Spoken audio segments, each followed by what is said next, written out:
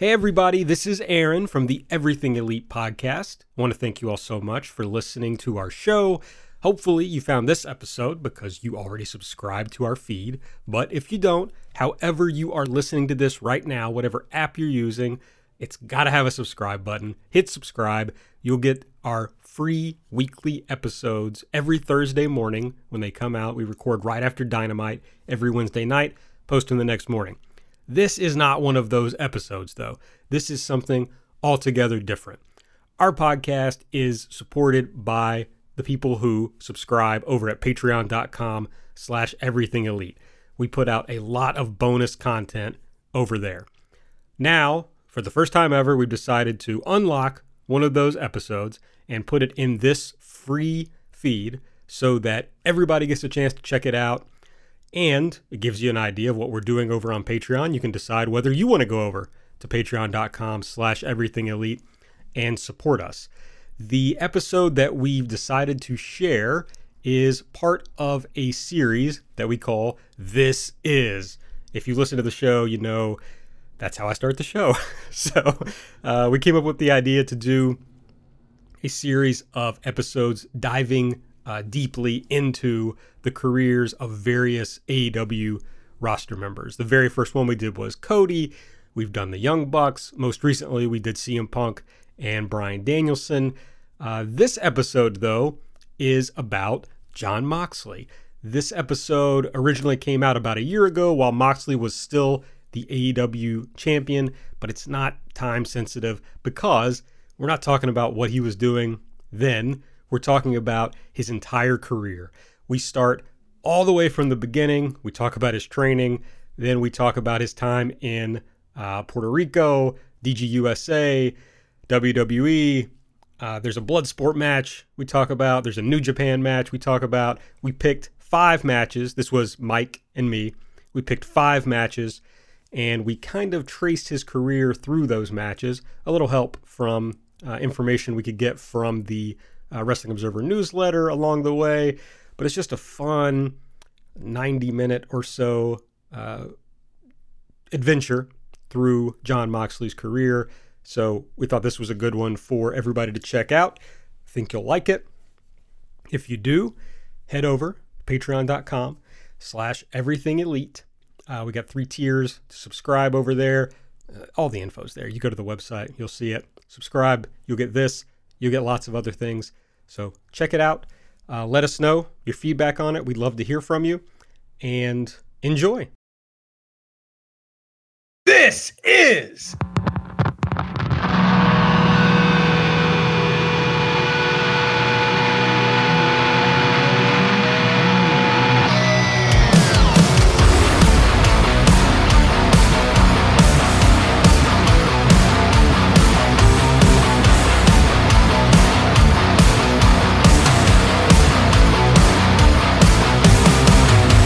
This is Jon Moxley. I'm actually driving this time, y'all. It's your old pal Iron Mike Spears, joined as always by Aaron Bentley. Aaron, how did that This Is sound to you? Do you feel like I came in a little strong, or did I hit the notes exactly as is? I don't know if you could see it because my windsock kind of covers up my face, but I got a big grin on my face. I was very happy about it. I thought it sounded great. So congratulations, Mike. Good job. It's my back of the hall, the back of the house projection that I was taught. Yeah, that I did from the diaphragm, not from the throat, not using my head voice, using my big, manly chest voice. Now, Mike, now that we found out that your whiteboard is right behind you, which has changed so much, now I want to know, okay, we've got the Mike's mental health meter. Right. I'm familiar with that.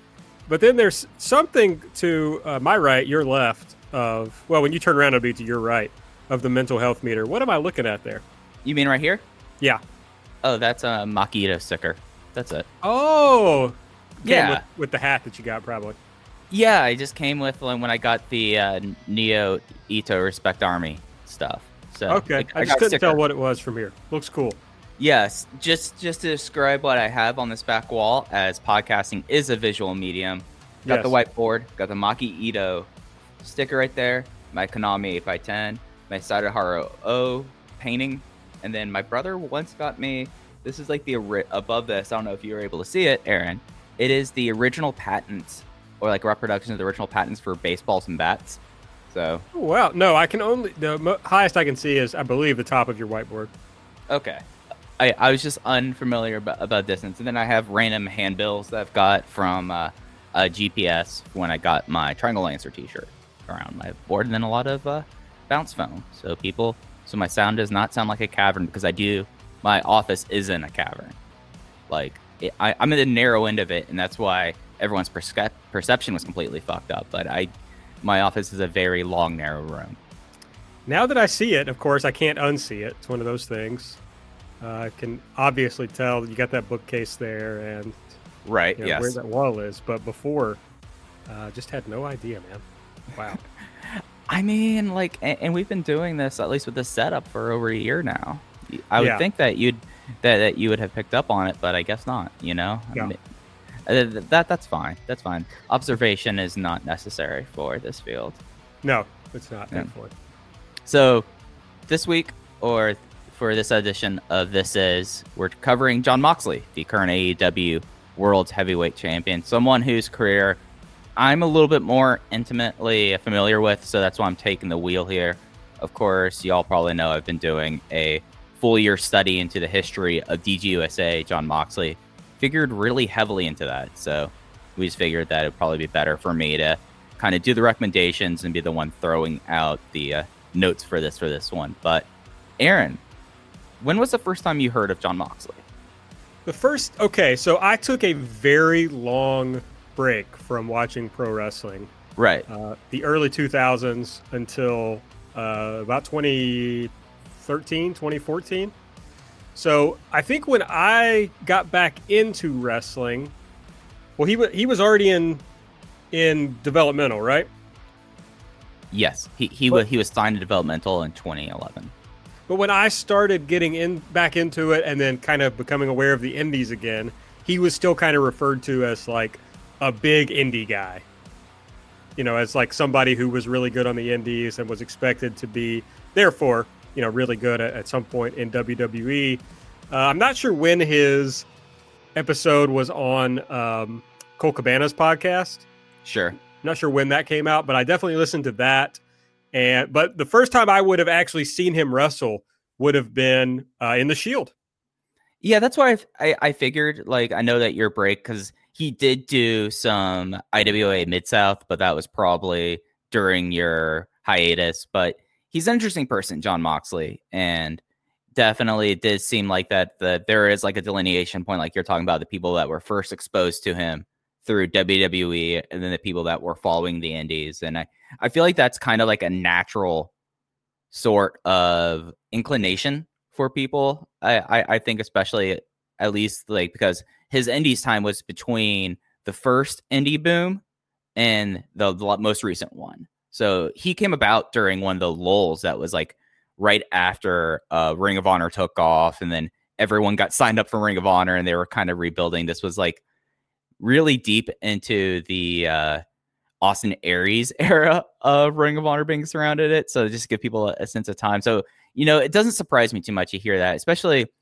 given, like, he's an interesting enough guy that, I mean, he's practically from your neck of the woods. He basically started his career in your neck of the woods. That's interesting how, at least how indie wrestling is, that for a guy who was really like a Ohio River Valley person, that he did not necessarily become like that big of a figure that you would have known of him before the Shield. Yeah, I mean, obviously, if I had been following wrestling during that time, I'm sure I would have been aware of him on some level. Even if I wasn't like really tied into the indies, you probably around this area, you probably couldn't have escaped it if you were into wrestling. But yeah, not having any. I mean, when I was out of wrestling. I had no real connection to it, so I missed all that. But yeah, when I got back into it, he was doing the Shield thing and with the CM Punk thing and all that. And I was pretty immediately taken with the whole group. Like, I thought they were all pretty interesting as a group. And like I said, that probably led me to go back and listen to the Cole Cabana episode with him and find out more about his time on the indies. But then when I started like digging in a little bit to that, mostly what I would see was like promo stuff. That's kind of what people would focus on. And they were weird as fuck, man. It was like, I don't know, this guy's weird. What's his deal? And it's something that, so just to go over the 5 matches we're going to talk about, and we're going to talk about his story like they're then. We have one match from Dragon Gate USA. This was his big feud against Jimmy Jacobs. A match in FCW, it's Ambrose versus Regal 2. The debut match of the Shield at TLC 2012. Him versus Tomohiro Ishii at the G1 last year. And then the Dirty Daddy versus Jon Moxley match at Bloodsport this year. So I feel like we got like a interesting match sample, because he is someone that I think at first glance, everyone knows him for his promo skills. And it's very interesting, like delving into him, looking back, and especially like this period before he was known for his promos, because he was someone who was in the indies for a long time before DGUSA. And I mean, he is someone who got started very young in wrestling. Yeah. And I have a big take on his wrestling. If you listen to, the first version of this, this style of the This Is episodes where we talked about Chris Jericho, I traced like a couple of moves, or especially a specific move that tied through Jericho, but you also like saw his wrestling style change through all those matches. So I don't want to, go into that take until we've talked about some more of these matches. But yeah, we didn't watch promos for this, but I've seen some of his promos, obviously, from those times. And then of course I've seen a million of them from WWE and since then. And that's something you can really know about how it's progressed through his career. And I'd argue that that's like the through point is his promos. And it's interesting to me, at least, because one of the things that I kind of watched to get us ready for this was there was a shoot interview that he did with Smart Mark Video right before he got signed, talking about like how he just was out of wrestling and cut like this route and was brought back in by Drake Younger, of all people, in 2007 and 2008, and just like started rambling and got into just a weird headspace and went with it. And this promo is still online. It happened at IPW. I don't know if you ever saw this one. This is like one of the most bizarre promos I've ever seen, and that's saying something from Jon Moxley, where he like starts like there's an interviewer that's with him, and he like basically just makes her uncomfortable, like not like sexually or like physically. He's just very weird, and then he like takes a long like smell and says, "You smell like the inside of my mama's purse."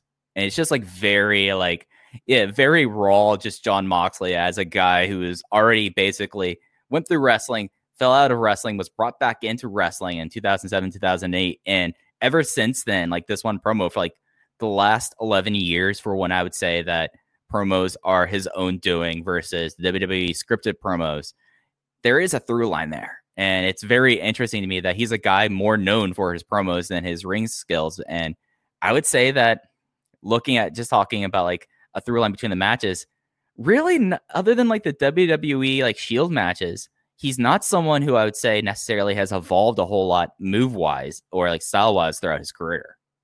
Yeah. Okay. Well, if we're going to talk about it, then I'll go ahead and do my take now. But it's basically that Moxley is really an interesting character as a wrestler. I'll say I went into this not thinking very highly of Moxley as a worker, as like an in-ring guy.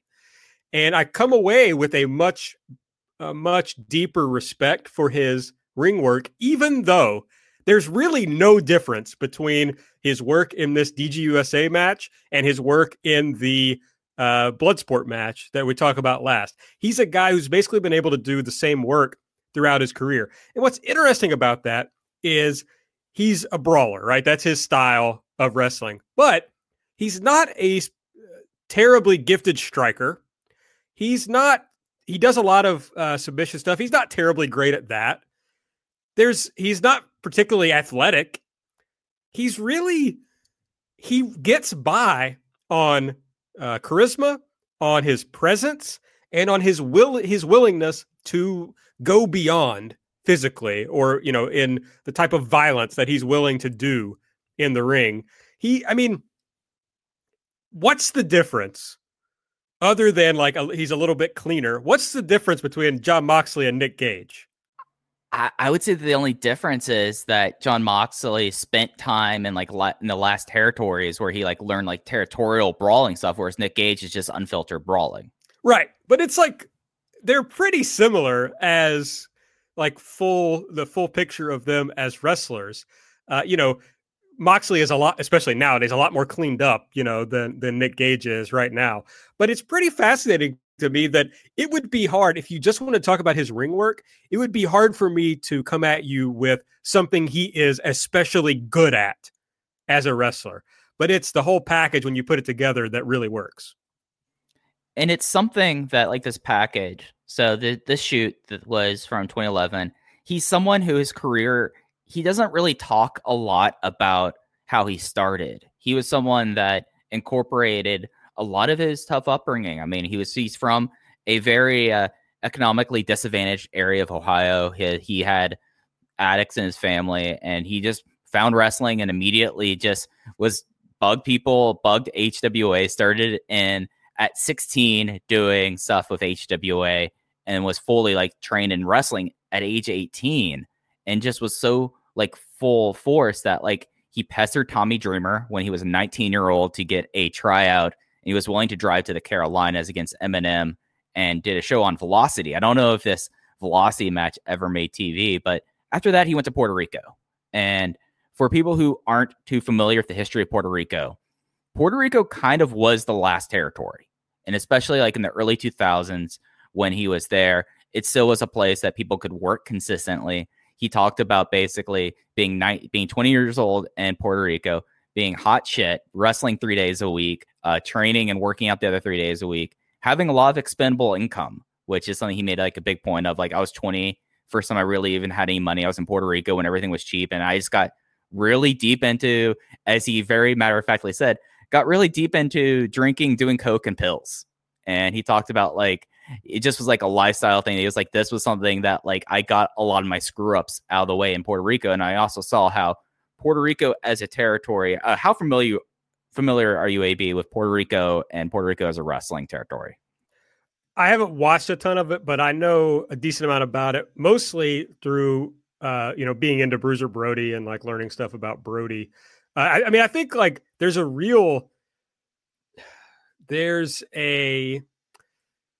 are similarities, I think, between Jon Moxley and Bruiser Brody in a way. I thought a lot about Brody as I was watching these matches. Moxley, at least nowadays, is not as violent or as scary as Brody was at his peak. But he does strike me when I was watching the Ishii match, which we'll talk about later. He struck me as like, oh, if WWE had never happened for this guy, he could have easily gone to Japan and made a go of it as a Gaijin there. And of course, Bruiser Brody, probably most well known for him being murdered in Puerto Rico.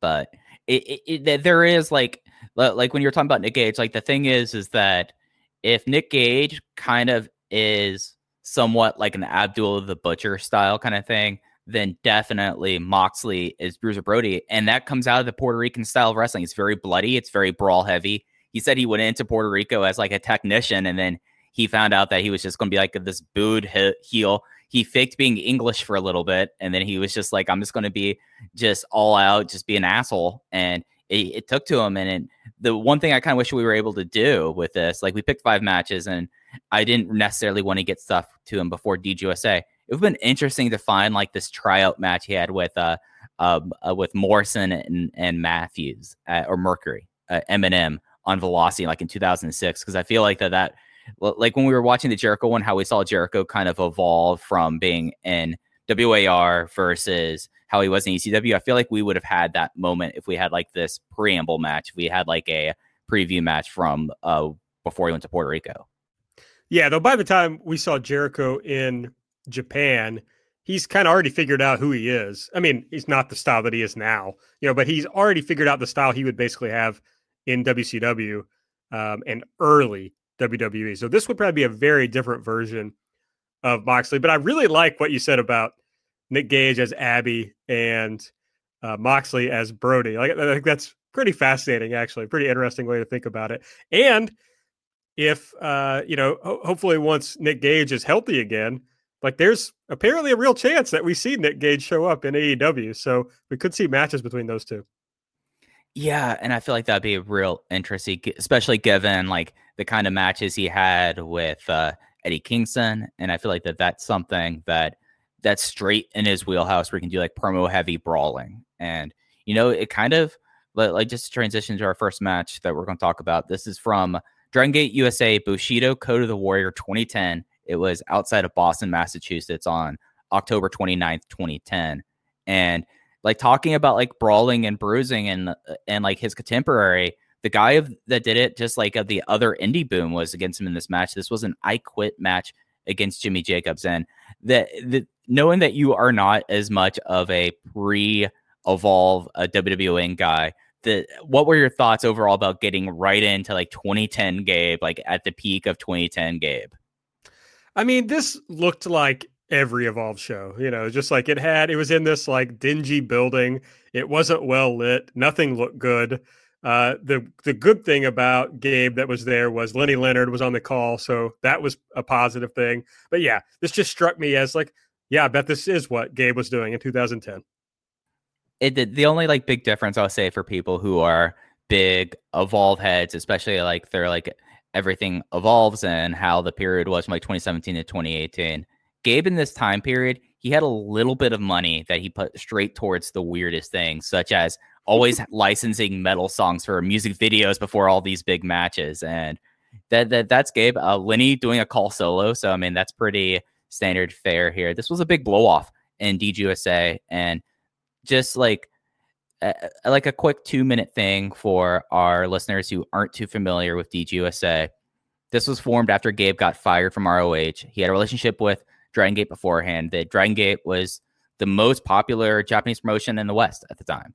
And they launched a promotion that originally was just going to be doing like it was going to be like 6 weekends a year, and then it turned into 3 weekend double shots. And then eventually, because of Gabe never being able to draw money, really, it fell apart. And Jon Moxley was the guy that he saw after he got fired from Ring of Honor. He went to an FIP show and saw his promos, and he fell in love with Jon Moxley. Jon Moxley, probably before Johnny Gargano became like his latest American guy, it was Jon Moxley. And he found a way in this promotion that was exclusively like Japanese style promotion and done in the Dragon Gate style of a lot of tags, a lot of unit warfare. He decided to give him to one of the units in Kamikaze USA as like the American mouthpiece. But the interesting thing about this, Aaron, is do you know what Jon Moxley's opinion of Dragon Gate is? I have no idea. He hates it. that tracks. It's really antithetical to his style. Yeah, he hates it. His wrestling style, he says, like, this does not work with how I wrestle. He hated wrestling against the Dragon Gate guys because Dragon Gate style is the most common thing to the indie sprint. And I mean, he's a brawler, and like this happened. And weirdly enough, he only had like one match. Like the one match we changed for a Shield match was like his one big singles match against a Japanese wrestler. His time in Dragon Gate USA, he first had a long feud with Tommy Dreamer, and that was really weird. And it kind of shifted into Jimmy Jacobs, then later Homicide. But this was kind of the big takeoff point for him, at least amongst the smarter wrestling fans and the newsletters, was this blood feud that ended with a really bloody I Quit match between him and Jimmy Jacobs. That's kind of interesting that you say that. And I hate to get out of order, but when we start talking about his WWE run, maybe we'll come back to this, but it's like, oh, as this guy really got going in WWE, it was shifting to an indie sprint style. The house style in WWE was shifting there. And so I think that may go even more to why Moxley in ring didn't really work in WWE very well.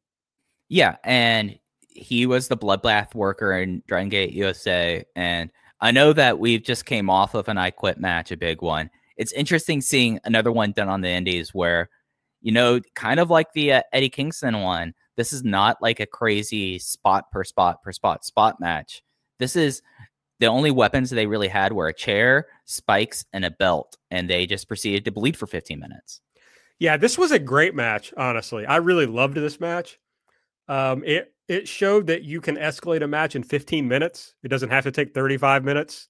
Even a blood feud, like a real blood feud, where you can tell. I mean, I could tell these guys hated each other, and I knew nothing about the story except what Lenny Leonard told me and what was in the music video at the beginning. But they were able to get all that done in 15 minutes.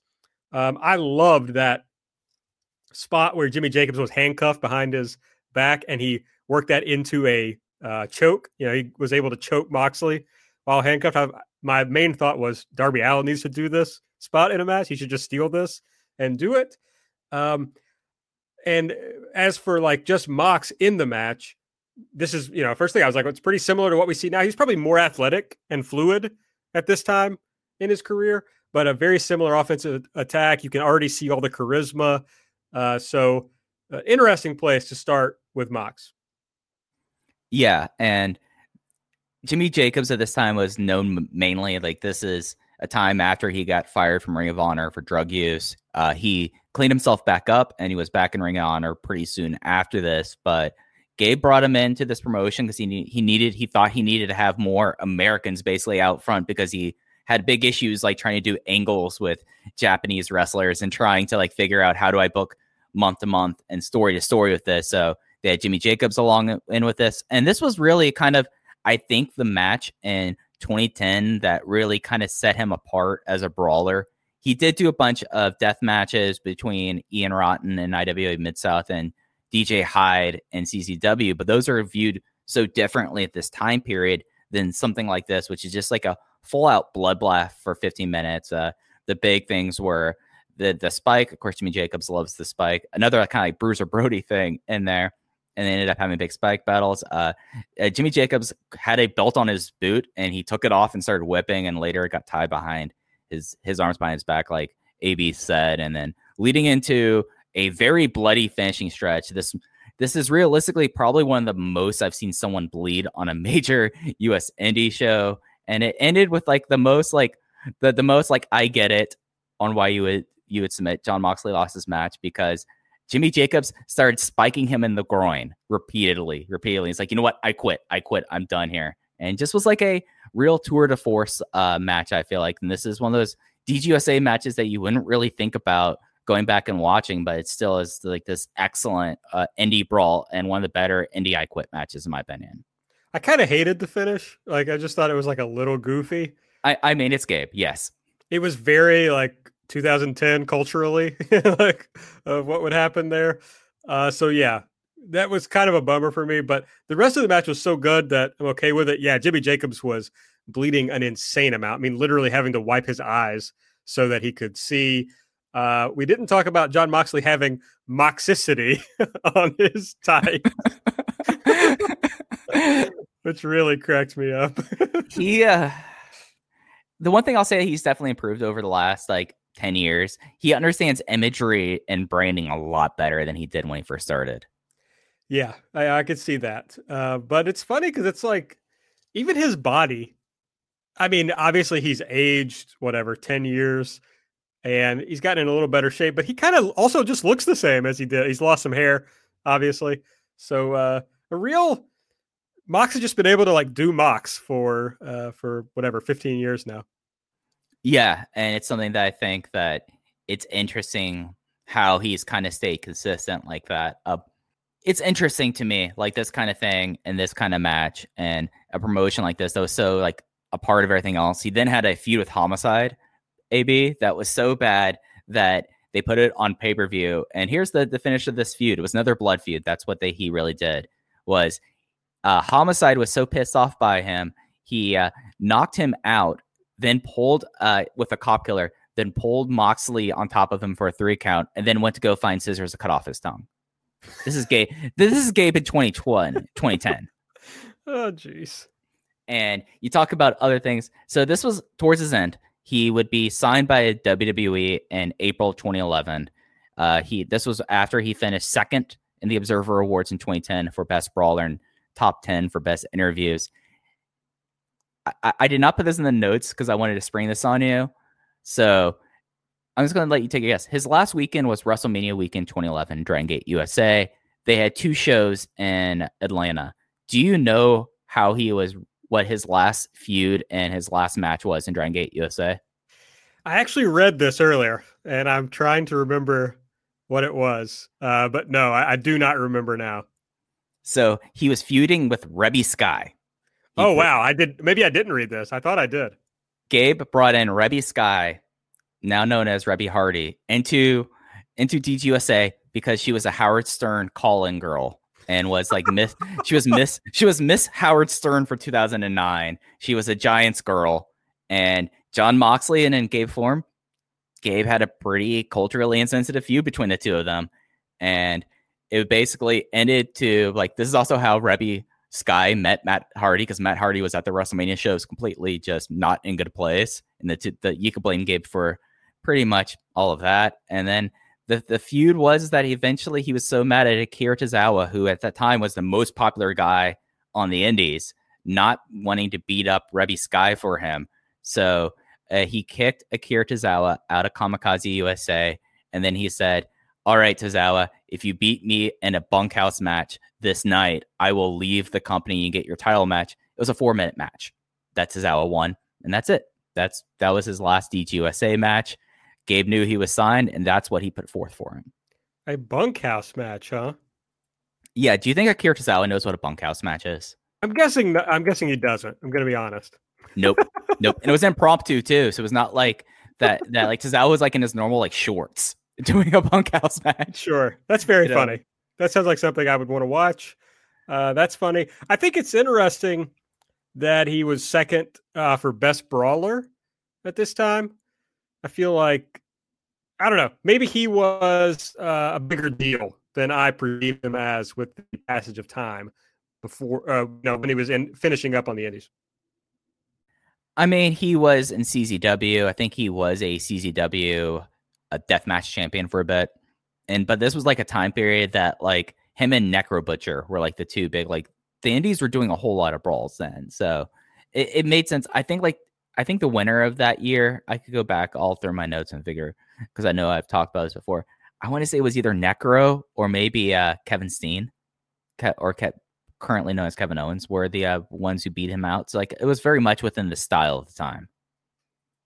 Got it. Well, I mean, it's fascinating the way that WWE has treated the Indies or signed people over the years. Like looking back at this, Moxley doesn't, jump out to me as someone that they would necessarily be interested in. He doesn't really have anything they want other than size.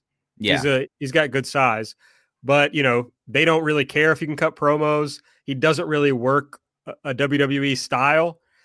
So it's fascinating to me that he happened to be around at a time that he got, and I know from doing some reading that he had 2 or 3 tryout matches before, or 2 or 3 tryouts before he ever got signed.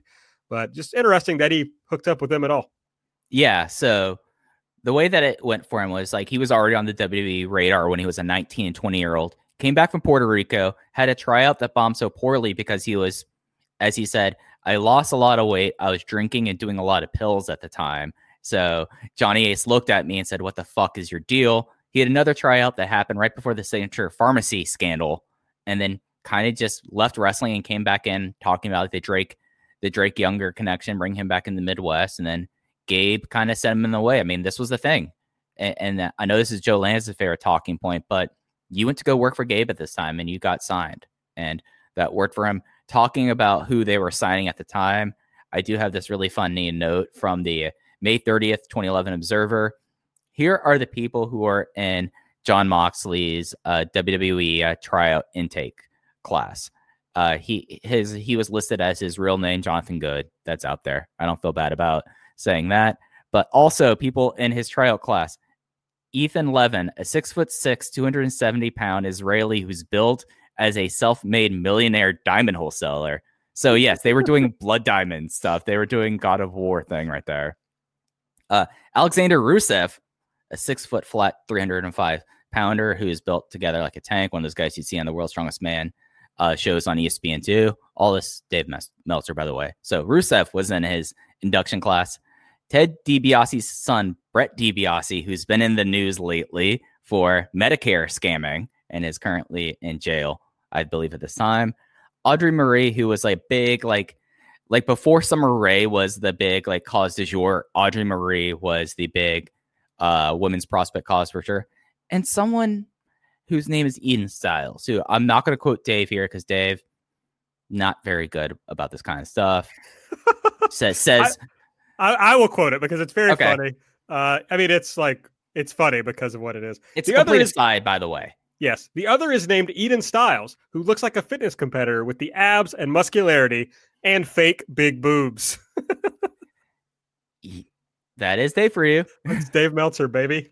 And of course, if you're not familiar with that name, Eden Styles is now better known as Brandy Rhodes. I did not realize that Rusev came into the WWE system that early. Yeah. And he only did like a couple like months of training with Gangrel and Rikishi before this. Yeah, like when I was getting back into everything is when he like popped up on NXT at some point around that time. And I just kind of figured he was a pretty new signing at that point. So I didn't realize he had been around for like 3-4 years before that ever happened. Right. Yeah.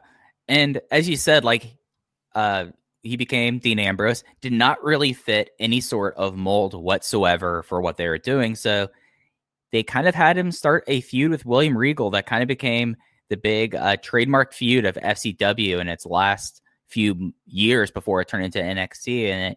And it ended with this next match we watched was the last ever FCW match. It was a rematch between Dean Ambrose and William Regal from the rematch happened on July 15th, 2012. And did you ever get much into FCW? Like, I know, again, this is right before you got back into it, but like, were you aware of this feud whatsoever? Or were you aware of kind of how FCW was before like the Shield, basically? Yeah, I know some FCW stuff, and I've watched some stuff here and there. I knew about this feud, but I'd never watched this match before. The fascinating thing is, they got these big posters in the back, and we see Alex. These are people that I noticed: Alex Riley, Bo Rotundo, Mason Ryan, and Leo Kruger. Murderers Row, there, baby.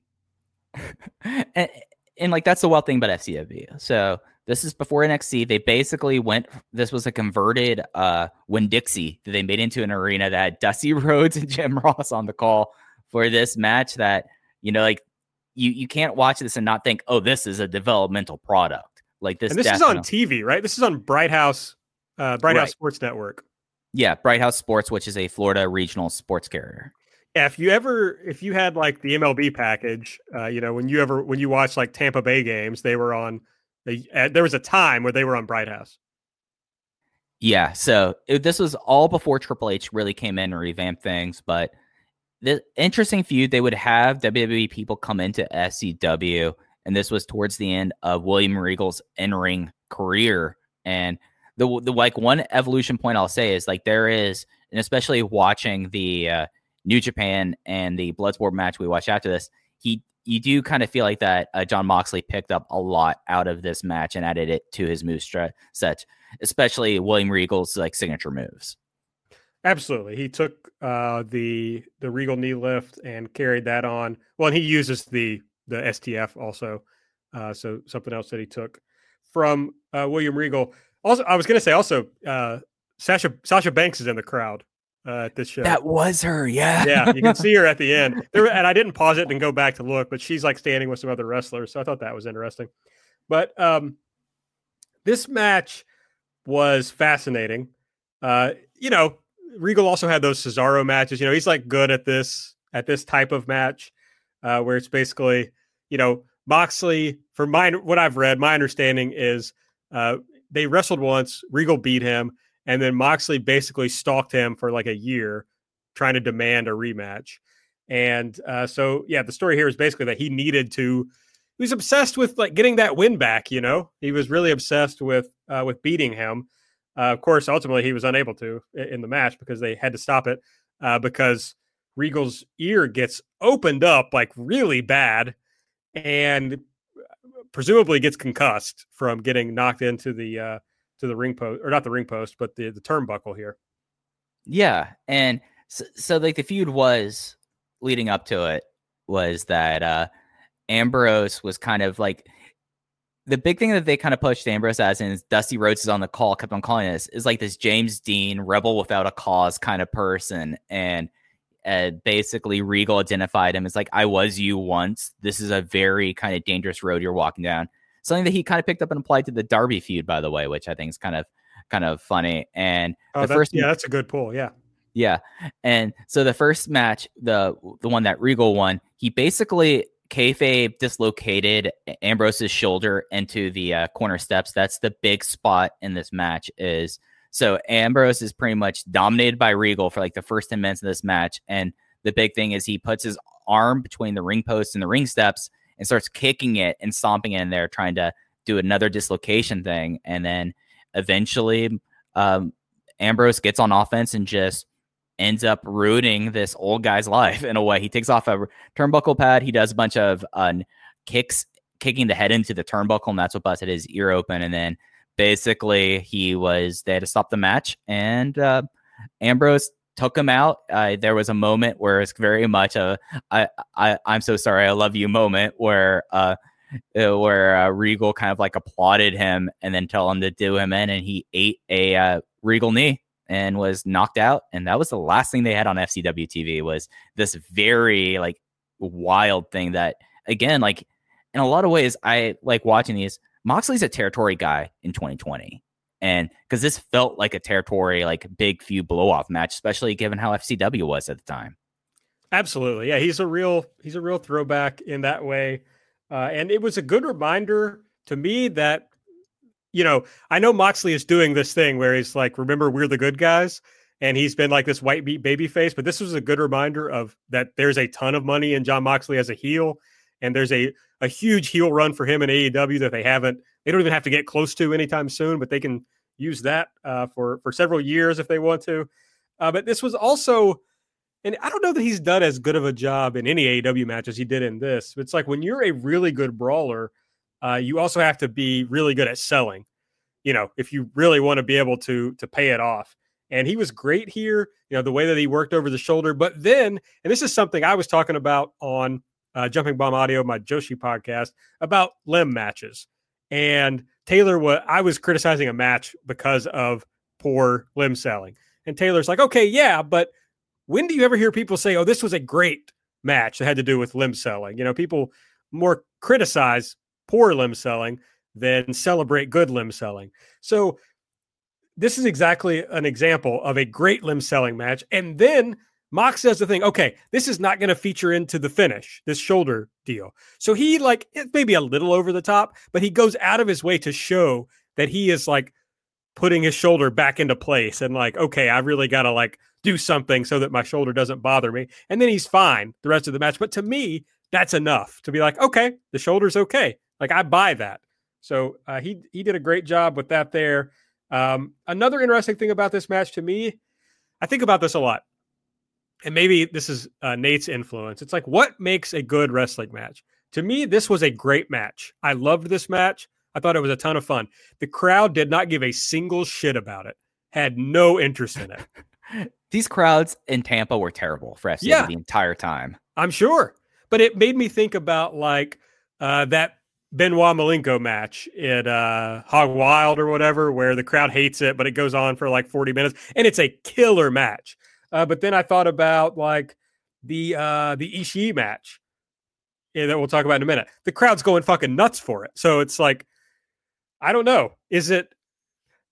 Who are wrestling matches for, right? If this match was for the wrestling fans who were watching it, then it was a great match. If it's for the live crowd, it wasn't a very good match because they did not get into the shoulder work or any of the stuff with Regal really at all until the end when it really started breaking down. So anyway, I'm not sure that that's part of what we're talking about on this show, but it was interesting to me.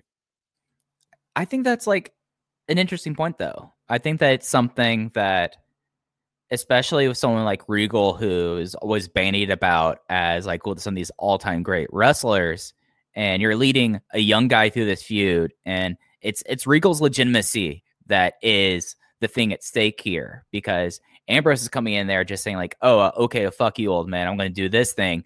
But it's Regal's gravitas that's supposed to like ground people and like and get them more invested in this, because it's like, can the old guy like shut up the upstart? And it's almost, I would say, a ding on Regal in a way, for him being like this veteran who wasn't necessarily working to a crowd that, to be fair against them, there were never any hot FCW crowds, but I think that more is shouldered on his feet there. Yeah, I think now there comes a time, and I wasn't watching FCW consistently, so maybe it's like comes a time when you're like, you know what, these crowds are not going to be into whatever we do, so let's just do what we think is good, and that's understandable, and Sure. I would appreciate that because I mean, I'm obviously biased from having watched wrestling for a long ass part of my life and being very deep into it. But to me, this is a very good match. Even when it falls apart, it's very compelling. So it's, I don't know. That makes it really hard to judge, like from an Sure. objective standpoint, whether this is good or not. But to me, it's very good. And I would recommend anybody listening to this to go seek it out if you haven't seen it. Yeah, I'll make sure to have all these matches in our show notes so people can check it out. And it's something that really, it's this next match and talking about his WWE stint is like the big aberration here, because I think if you take the other four matches, you see Jon Moxley as we've mentioned newfangled Bruiser Brody in a way. We've talked about promos like this, but as a territory wrestler, because he's a territory guy, and you could tell he's a territory guy here. Now we kind of go forward. A year later, the Shield makes their debut at Survivor Series 2012, helping CM Punk defend the WWE title in a three-way match against the Ryback and John Cena. And they kind of just got called up out of nowhere. It's interesting to note that Moxley was in FCW and NXT was launched while he was in developmental. Moxley was never on NXT TV. Of course, Seth Rollins is the former NXT champion, and Roman Reigns, they kind of had him on and off TV, but they put this group of three guys together. The story, of course, goes that Punk wanted to have Chris Hero in instead of Roman Reigns, but the company knew that Roman Reigns was going to be the star, but it would be Ambrose, Rollins, and Reigns, and they would have formed the Shield, a trio, and for most of the first part of their WWE career, they would be known mostly as a insanely effective trio. And it starts off here at the TLC pay-per-view in 2012, where the Shield has a 6-man TLC match with Daniel Bryan and Kane.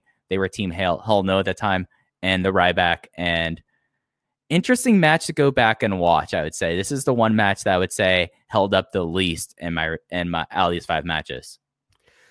Also, what a story of these matches, as the order we watch them in, is watching the quality of the commentary. So we started out with Lenny Leonard, who is, for my money, probably the best commentator in wrestling. And then we went to Jim Ross, who frankly was better in that FCW match than I anticipated going in. He did a pretty good job of telling the story. But then, my God, this Michael Cole, JBL, Jerry Lawler commentary team it's just awful to listen to, especially at the height of JBL talking shit about Daniel Bryan at every chance he gets. It's just miserable to listen to.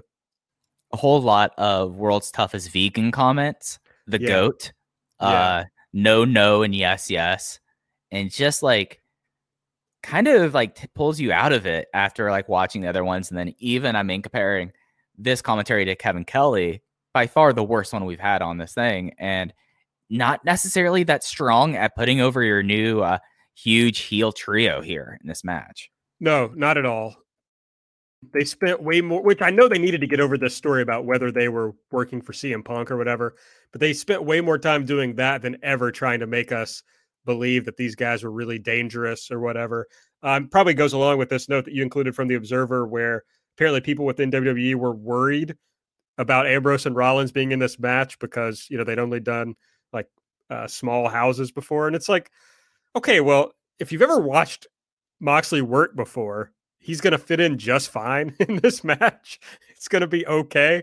And I think that was clear from this. It's like, I'm very tired of these matches. I don't really have any interest in watching another TLC match, probably as long as I live. And so this grated on me pretty quickly. But if I honed in on, well, 2 things. One, Ryback was cool as shit.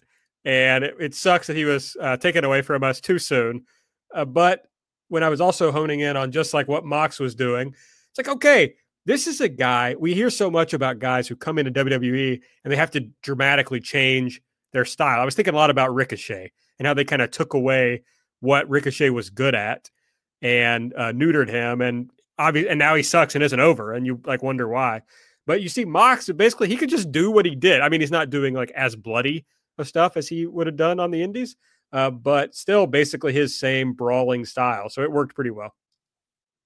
Yeah, I mean, he's a smart enough guy, and especially in retrospect, like now he's doing these interviews, that he's willing to be more open about his thoughts on the wrestling industry and the thoughts as like a wrestling person. Like, he was always going to be fine. Like, he knew to kind of roll it back here, and it's just interesting. Like, Ryback at the time was probably at like his most over because he's feuding with CM Punk over the WWE title.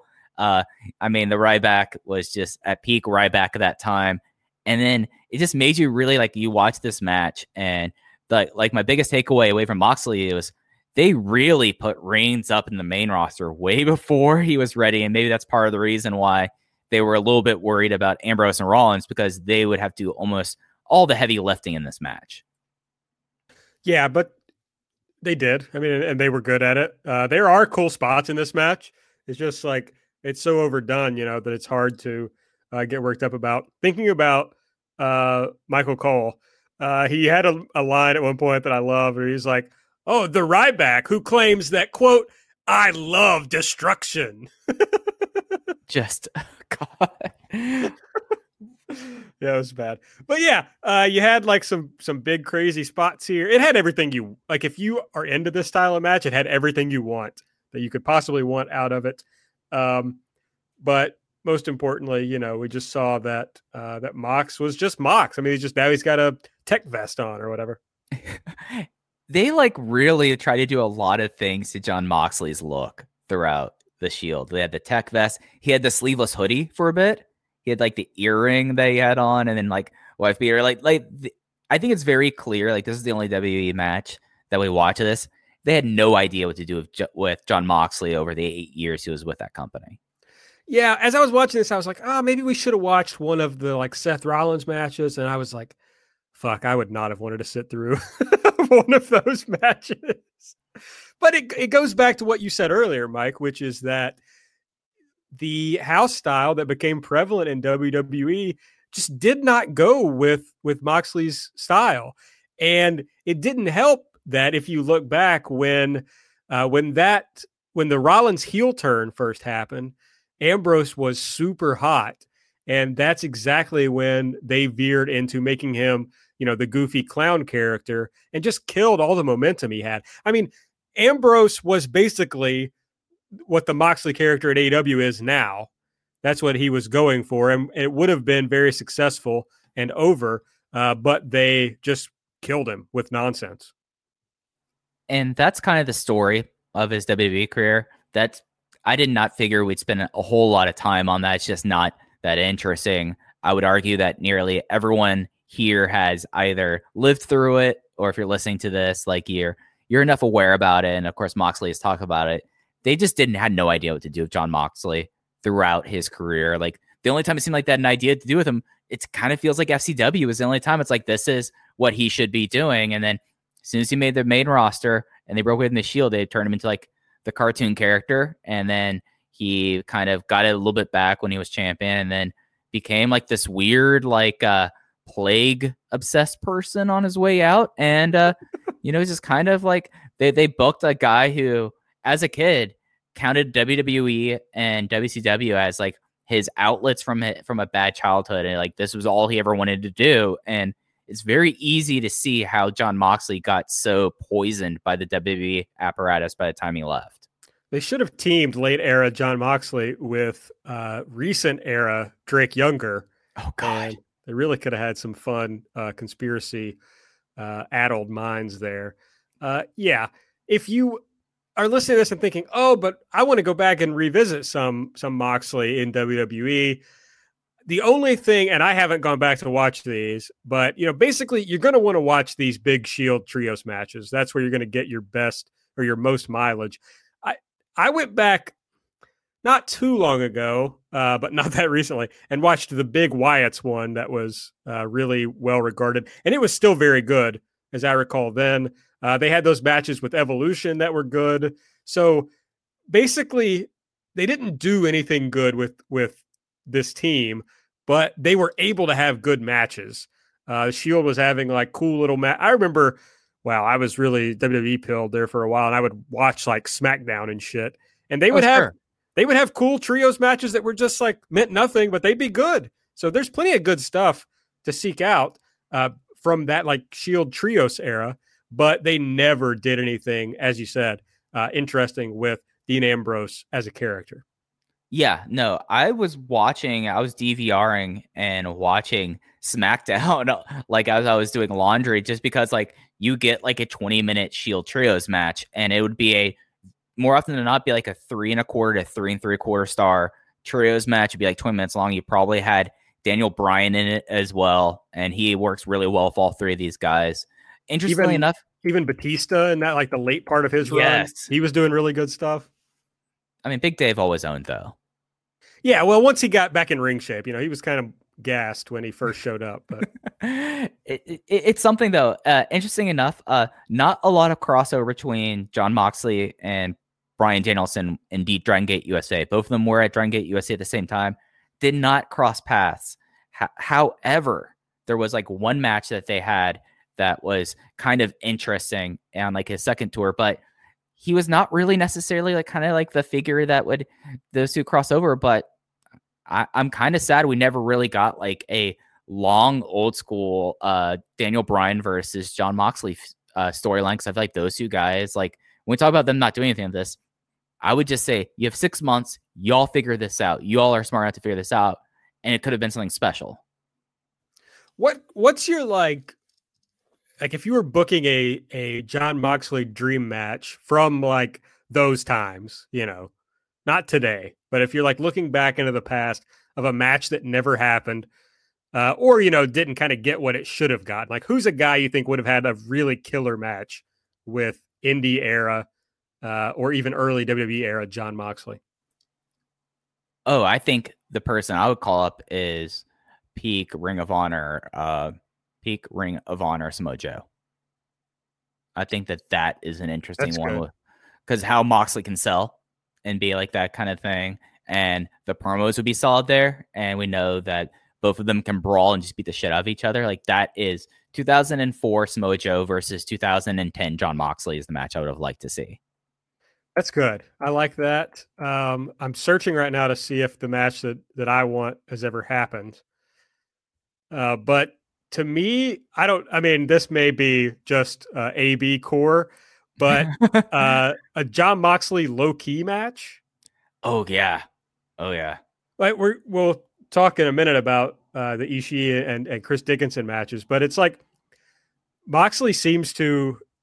Okay, they actually had a match at Jersey All Pro in 2011, so I would love to see that. But Moxley seems to enjoy when somebody like hits him a little too hard, Sure, Low-key would. So I just imagine that would be a lot of fun. Jersey All Pro was this February 5th, 2011 main event. Dan Maff defeats Raven.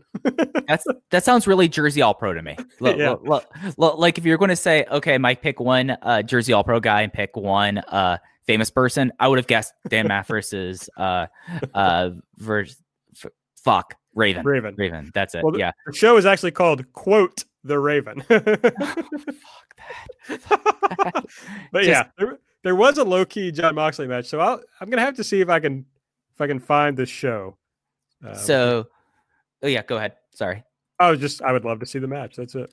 So Bryan Danielson did face Jon Moxley in DGUSA. It was in Milwaukee. It was a really strong match. I just had to look up to kind of do like that. So like they had like a really strong territory style match. Now I remember what it is. A territory style match out of it. It's just WWE just had no idea what to do with them, and that quickly kind of degenerated to him sticking around and then like sticking time on his contract. It finally expired after April 21st, 2019, where they did a network show where Moxley said he was famously only paid $500 for that show for the network.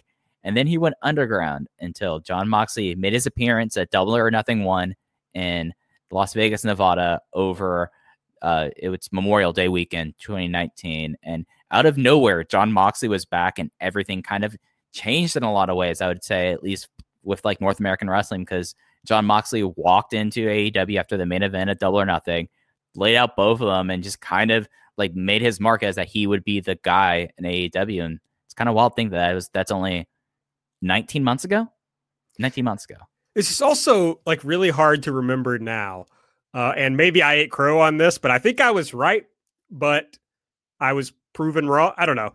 I was right and wrong, I think, all at the same time. But I questioned whether it was a big deal to get Moxley in AEW. He was so destroyed by that WWE run. Like his aura, his charisma was so destroyed that I was like, I don't know. Do I really want to see this guy on a weekly basis?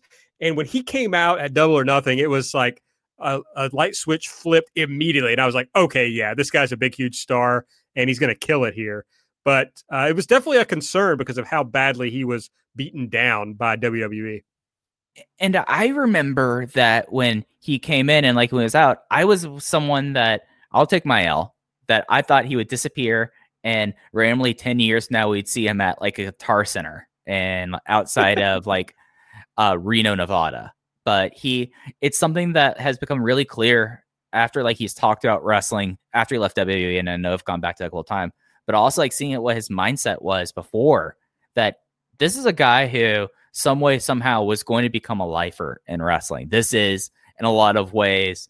I know we make comments about that. We think that the biggest expenditure in AEW should be therapy.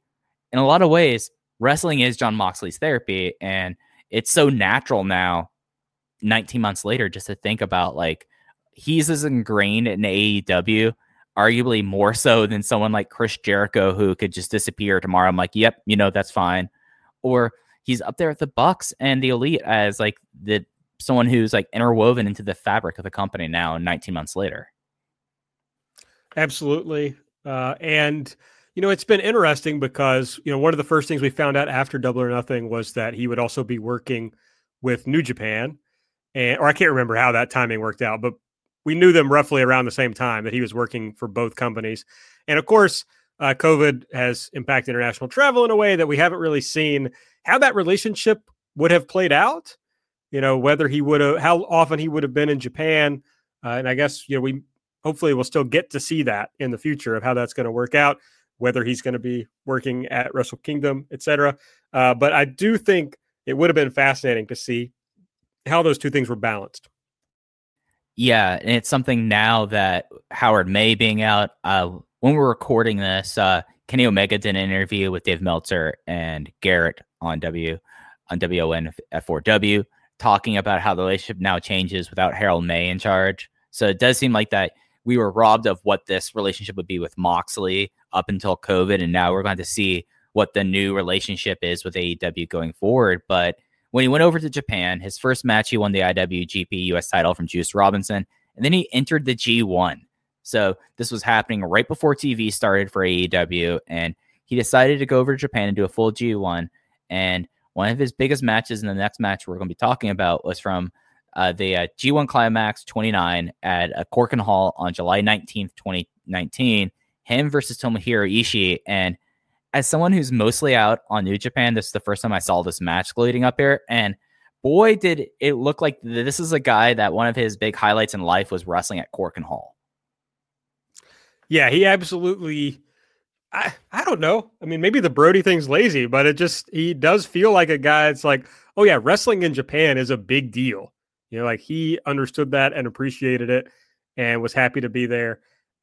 Yeah, he also, I mean, we learned a little bit of this from the Jericho interview, but it seemed that he was paying more attention to New Japan than I would have realized, because he seemed to understand Ishii immediately and like grasp who he was and what kind of match they should have against each other. And I know from very personal history or experience that Ishii doesn't speak a fucking word of English. So it's not like they talked this match out before they got in the ring together. I mean, obviously, I'm sure they work with translators or whatever to try to figure some things out. But I mean, that's Shooter's job there. That's Shota Minu's job, is trying to get these two guys on the same page for this match. Like that's why he had a young boy, was to be like, hey, Shooter, I need you to tell him that we're gonna go brawl around Korakuen Hall for like 10 minutes. Right. A fun thing here was we got to see him use Regal's knee lift strike. and Kevin Kelly called it out as a William Regal move. So that was a nice bit of symmetry for this project that we were doing. And I was, this is kind of where I started thinking about what I was talking about earlier, because Kevin Kelly and Rocky Romero were trying to compare Moxley to other New Japan guys. Like, what kind of guy has Ishii wrestled before who's like Moxley? And Kevin Kelly bizarrely throws out Katsuyori Shibata, which is like, I just don't understand at all what those two people have in common. But that started making me think about it. And I was like, what are the aspects of Moxley's ring work that you would pull out? And it's like, well, there's not any. I mean, and I said earlier that I came out of this project with a deeper respect for his ring work. But despite that, there's just not a wrestling thing this guy is exceptional at. And I think that showed here. But still, he was able to have a really good, a match that I liked a lot with Ishii. A little too long for me in classic New Japan fashion. Yeah. But comparing it to that FCW match earlier, the crowd loved every minute of it. So hard for me to criticize the length of it. No, it's something that, like, in this match, and I feel like this is more of a testament to Ishii and the idea that he kept so much tabs on what was going on in the wrestling world. He knew what the kind of, like, what he should do in this match, so Ishii could exhibit his best quality, which is just taking a fucking beating and looking like an absolute unit. And it played off like this match very much. So if the Regal match was him selling Regal and getting that over before having the finish where he conclusively destroyed the guy, this was basically Ishii taking everything that Moxley gave him and then coming back, and that made him look like a tough motherfucker. And it worked. And the crowd bought into everything here, even stuff that's a little bit cringe, like a dorky chair fight. The cringiest part to me was the headbutt exchange, because it's like, it's just so poorly worked. And it's like, guys, if you're going to headbutt, I'm not saying they should shoot headbutt each other, but if you're going to do this spot, it's got to look a little better than this. The chair thing, I don't know. Mox kind of has that charisma that lets you buy into kind of goofy things sometimes. That's true. Okay, this is kind of fun. But it's like, what else was interesting? I think you're exactly right about kind of the story of the match. But Mox also sold pretty well for Ishii on like some big, like there's a shoulder tackle spot. And, Mox sold it like death. He like flipped backwards, like rolled over for it. So he really put over Ishii as like, yeah, he's also, not only is this guy strong enough to like knock down all these, the Japanese guys that he normally works with, but here's a 6'4", WWE guy, and he can knock me on my ass too. So I thought he did a good job of putting Ishii over too in a match that he would ultimately win. Yeah, it's basically, I think, if you're looking for like a encapsulation of what that era of G1 was and the idea of a foreigner coming in here, this is like the textbook example of it. This was Meltzer gave it 5 stars. It's Meltzer. We really haven't talked star ratings, so I don't think that's really the point of this series in a way. But Meltzer gave it 5 stars. But this was worked to both these guys' strengths. It was Moxley being aware and coming into New Japan and at least having enough of a knowledge of it that he does not feel like he is just along for the ride. Like, he was engaged in the culture. You know how we talk about engaging with the culture?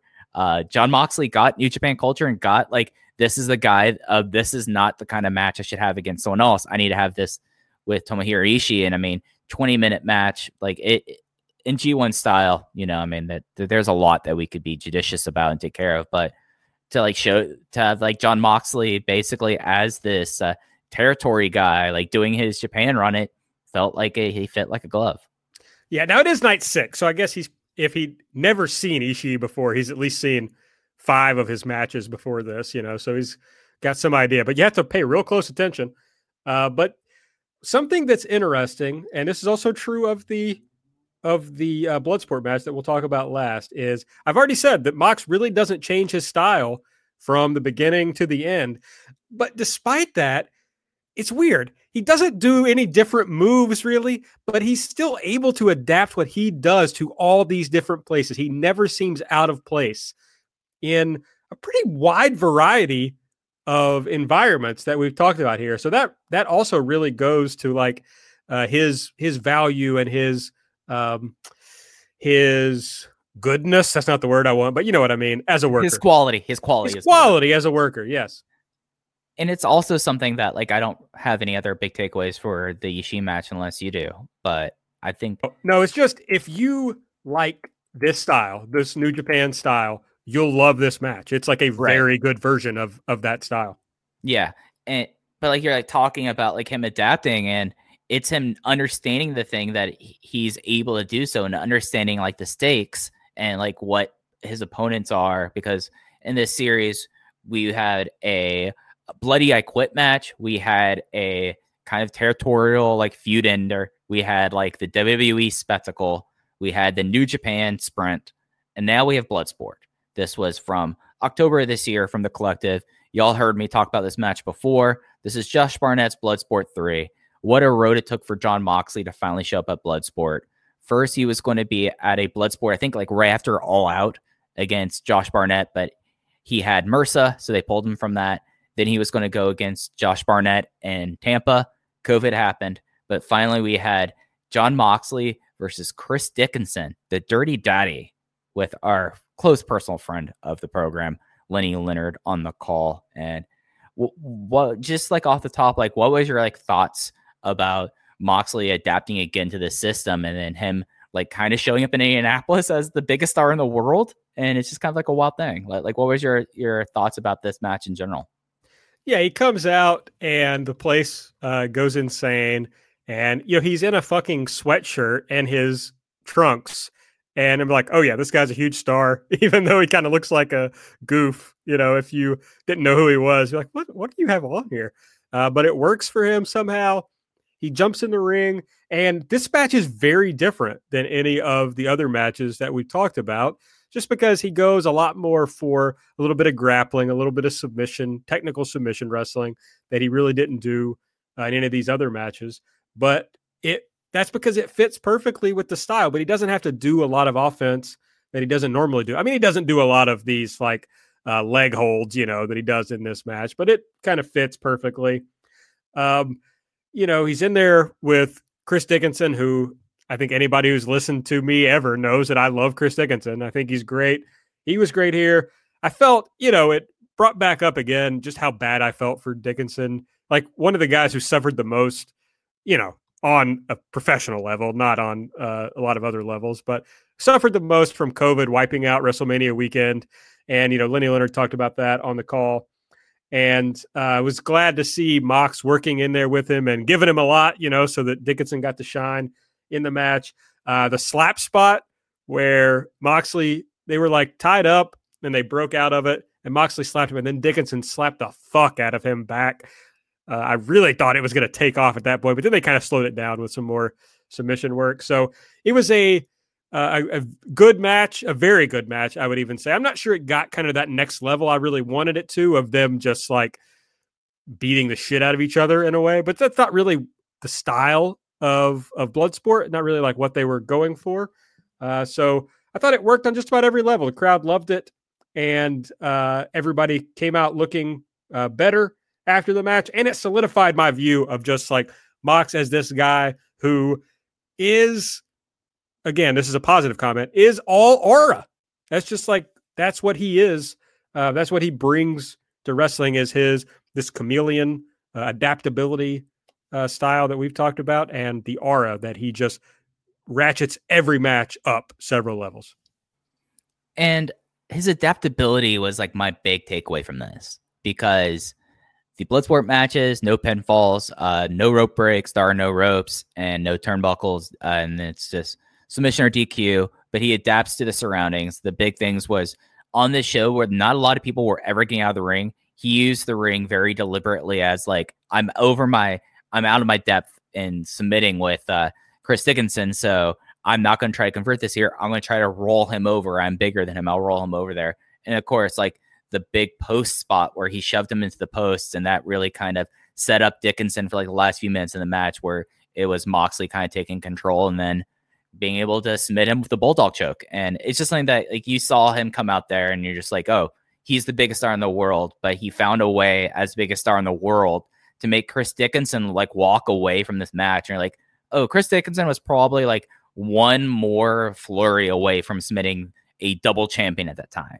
And I thought like that was something that like he went from being the territorial upstart to now being the traveling champion, and was like did the big thing that you want out of your traveling champion in the territory era, which is put over like the guy in the territory you're visiting and the upstart. And I feel like that Dickinson in this like defeat, like this is like, I always hate the idea of people saying, oh, this person looked great in defeat, this person gained a lot of defeat.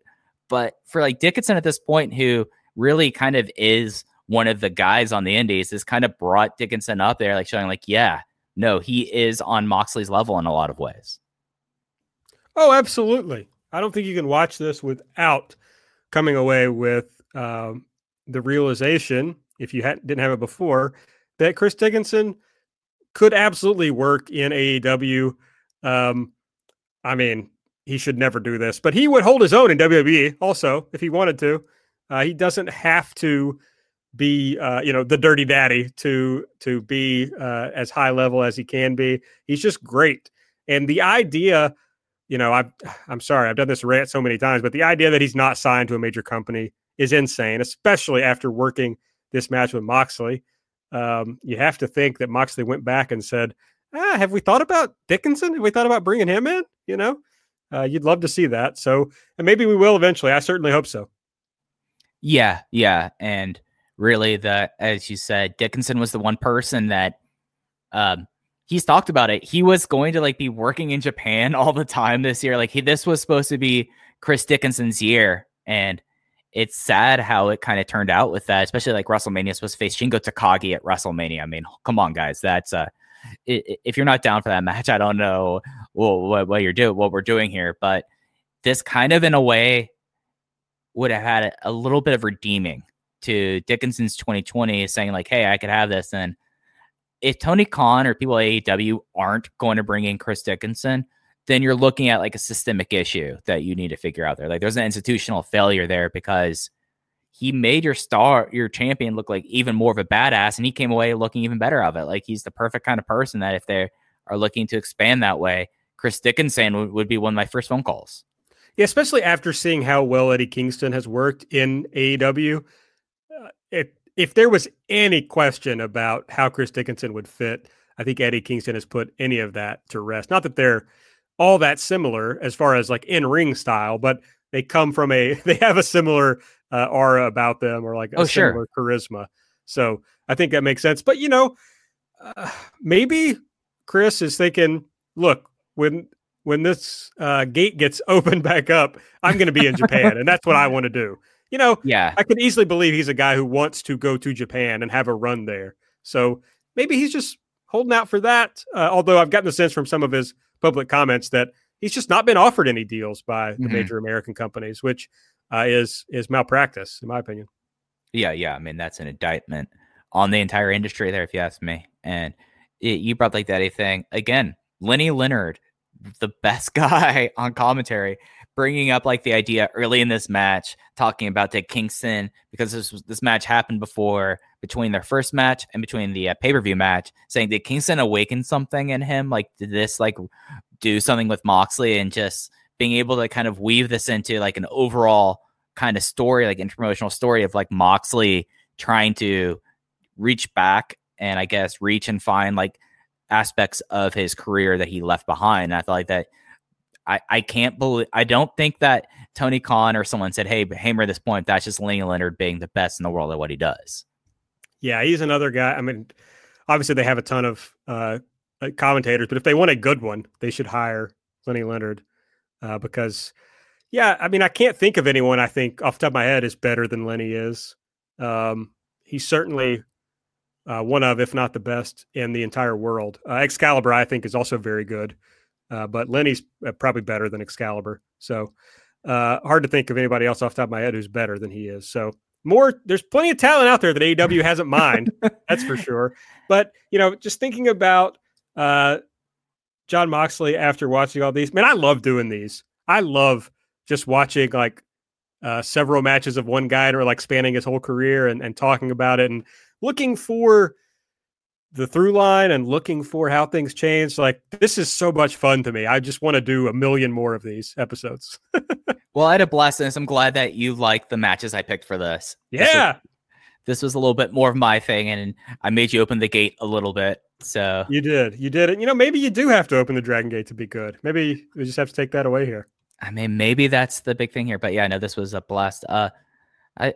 It's interesting. I think that through this, and there were some things I already knew about Jon Moxley before getting into this, and like kind of taking a step back and viewing him through this certain like lens or microscope. But I really came out of this like thinking like he is someone that is just so clearly a time traveler from another age, like coming here. And a lot of people who seem like that they are out of time don't work, but he seems like that he's the person that, at least for like the last 10 years, he takes the aspects of being a traveling territory guy and being like a Bruiser Brody influence and being like this just complete sheer force that you could easily see in like world class in the 80s, or you could have saw him in Smoky Mountain with Ron Wright, the two of them cutting promos back and forth at each other, and then coming today. And it's very clear to me,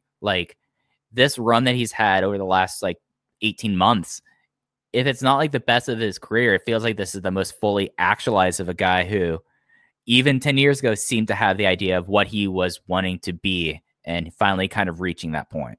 Absolutely. You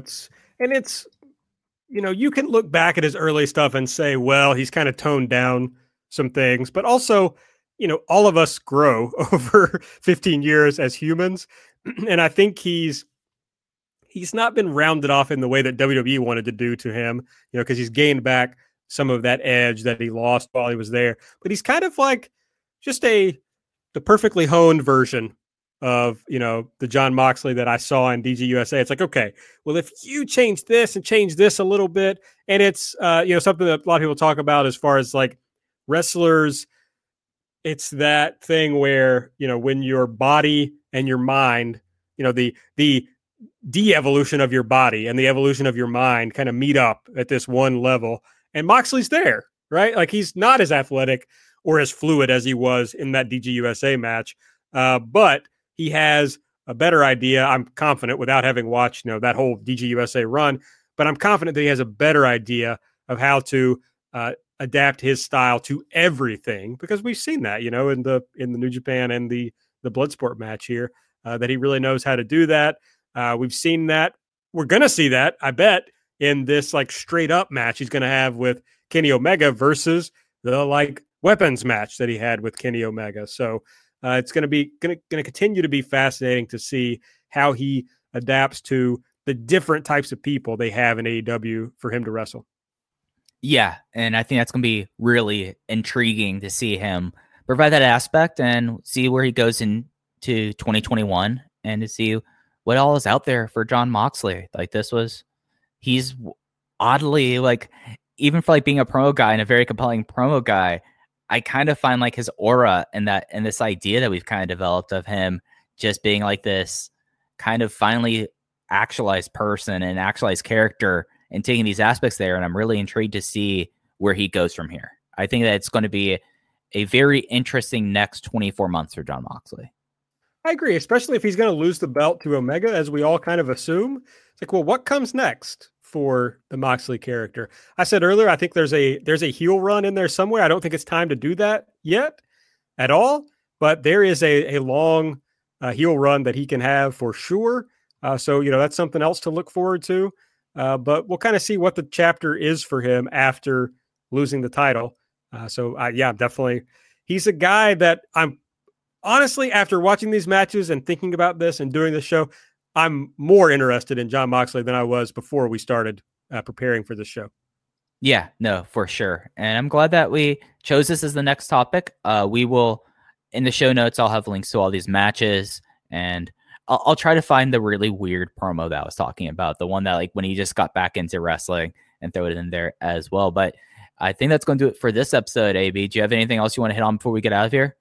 No, we'll just, I guess we're going to try to do this monthly. I think that's the idea going forward. So we'll regroup and see who the next person that we want to do is, and whether it makes sense for me and Mike to do that episode, depending on who it is. There's certainly some that I've had it planned previously that I had ideas for guests for, and at some point, like I always complain about the company, we're going to have to also admit that women exist and do a woman wrestler. So maybe I'll reach out to someone who watches a little more women's wrestling than either of us has in the past, who can help with something like that. So we'll kind of see who's next. I was scrolling through the roster here toward the end, thinking about where should we go next? So we'll have to figure that out. I'm going to put this out here, and sadly, I don't think I'm the person to be on this episode. I think Hikaru Shida probably is the person that is next, especially Riho would have been the obvious one, but since Riho obviously isn't around right now, it seems like Hikaru Shida, unless you were going to go, I wouldn't want to do that, SCU. That's the only other thing, maybe. Okay, that's interesting. Well, see, it depends of how you want to do this. If you want to knock all the top people out early, it's we still need to do an Omega episode. Yeah. So, and especially if he's going to win the title in December, that might be interesting. And Shida was the other one I've thought about a lot. And if we're going down the champions, obviously Darby Allin is one that we could do. And I previously had a Darby Allin This Is planned. So we may circle back to that in the future. But those are definitely some ideas for where we'll go next with this series. Yeah, for sure. And if y'all have any bigger is there someone we're forgetting for This Is that and if there's a groundswell that wants us to really do a This Is Orange Cassidy, just let us know. We'll like to have to see what y'all think of this. But thank y'all for listening. AB, thank you for having me on for this one. This one was a blast. I hope you got something out of this. Absolutely, I did. Thanks for putting this all together and leading us through this episode. I had as great a time as I did on the Jericho episode. So this was a lot of fun. For sure. And that's going to do it for this episode of This Is Jon Moxley. We'll be back with you later this week with just the usual weekly things. I don't know if we have anything special cooked up this week, but we'll do something. We'll do something. I'm trying to think of a way to close this out. All right, bud. Well, all right, y'all. We'll catch you next time. All right, bye. AB again. Thought it'd be funny to jump in at the end of this show again and just say, if you enjoyed that, I hope you did, just head over to patreon.com/everythingelite and subscribe. But regardless, stay keyed into this feed. We'll be back on the next Thursday, whatever time you're listening to this. When Thursday comes around, we'll be back with a free show. Thanks everyone again for listening. It means a lot to all of us. We really appreciate it.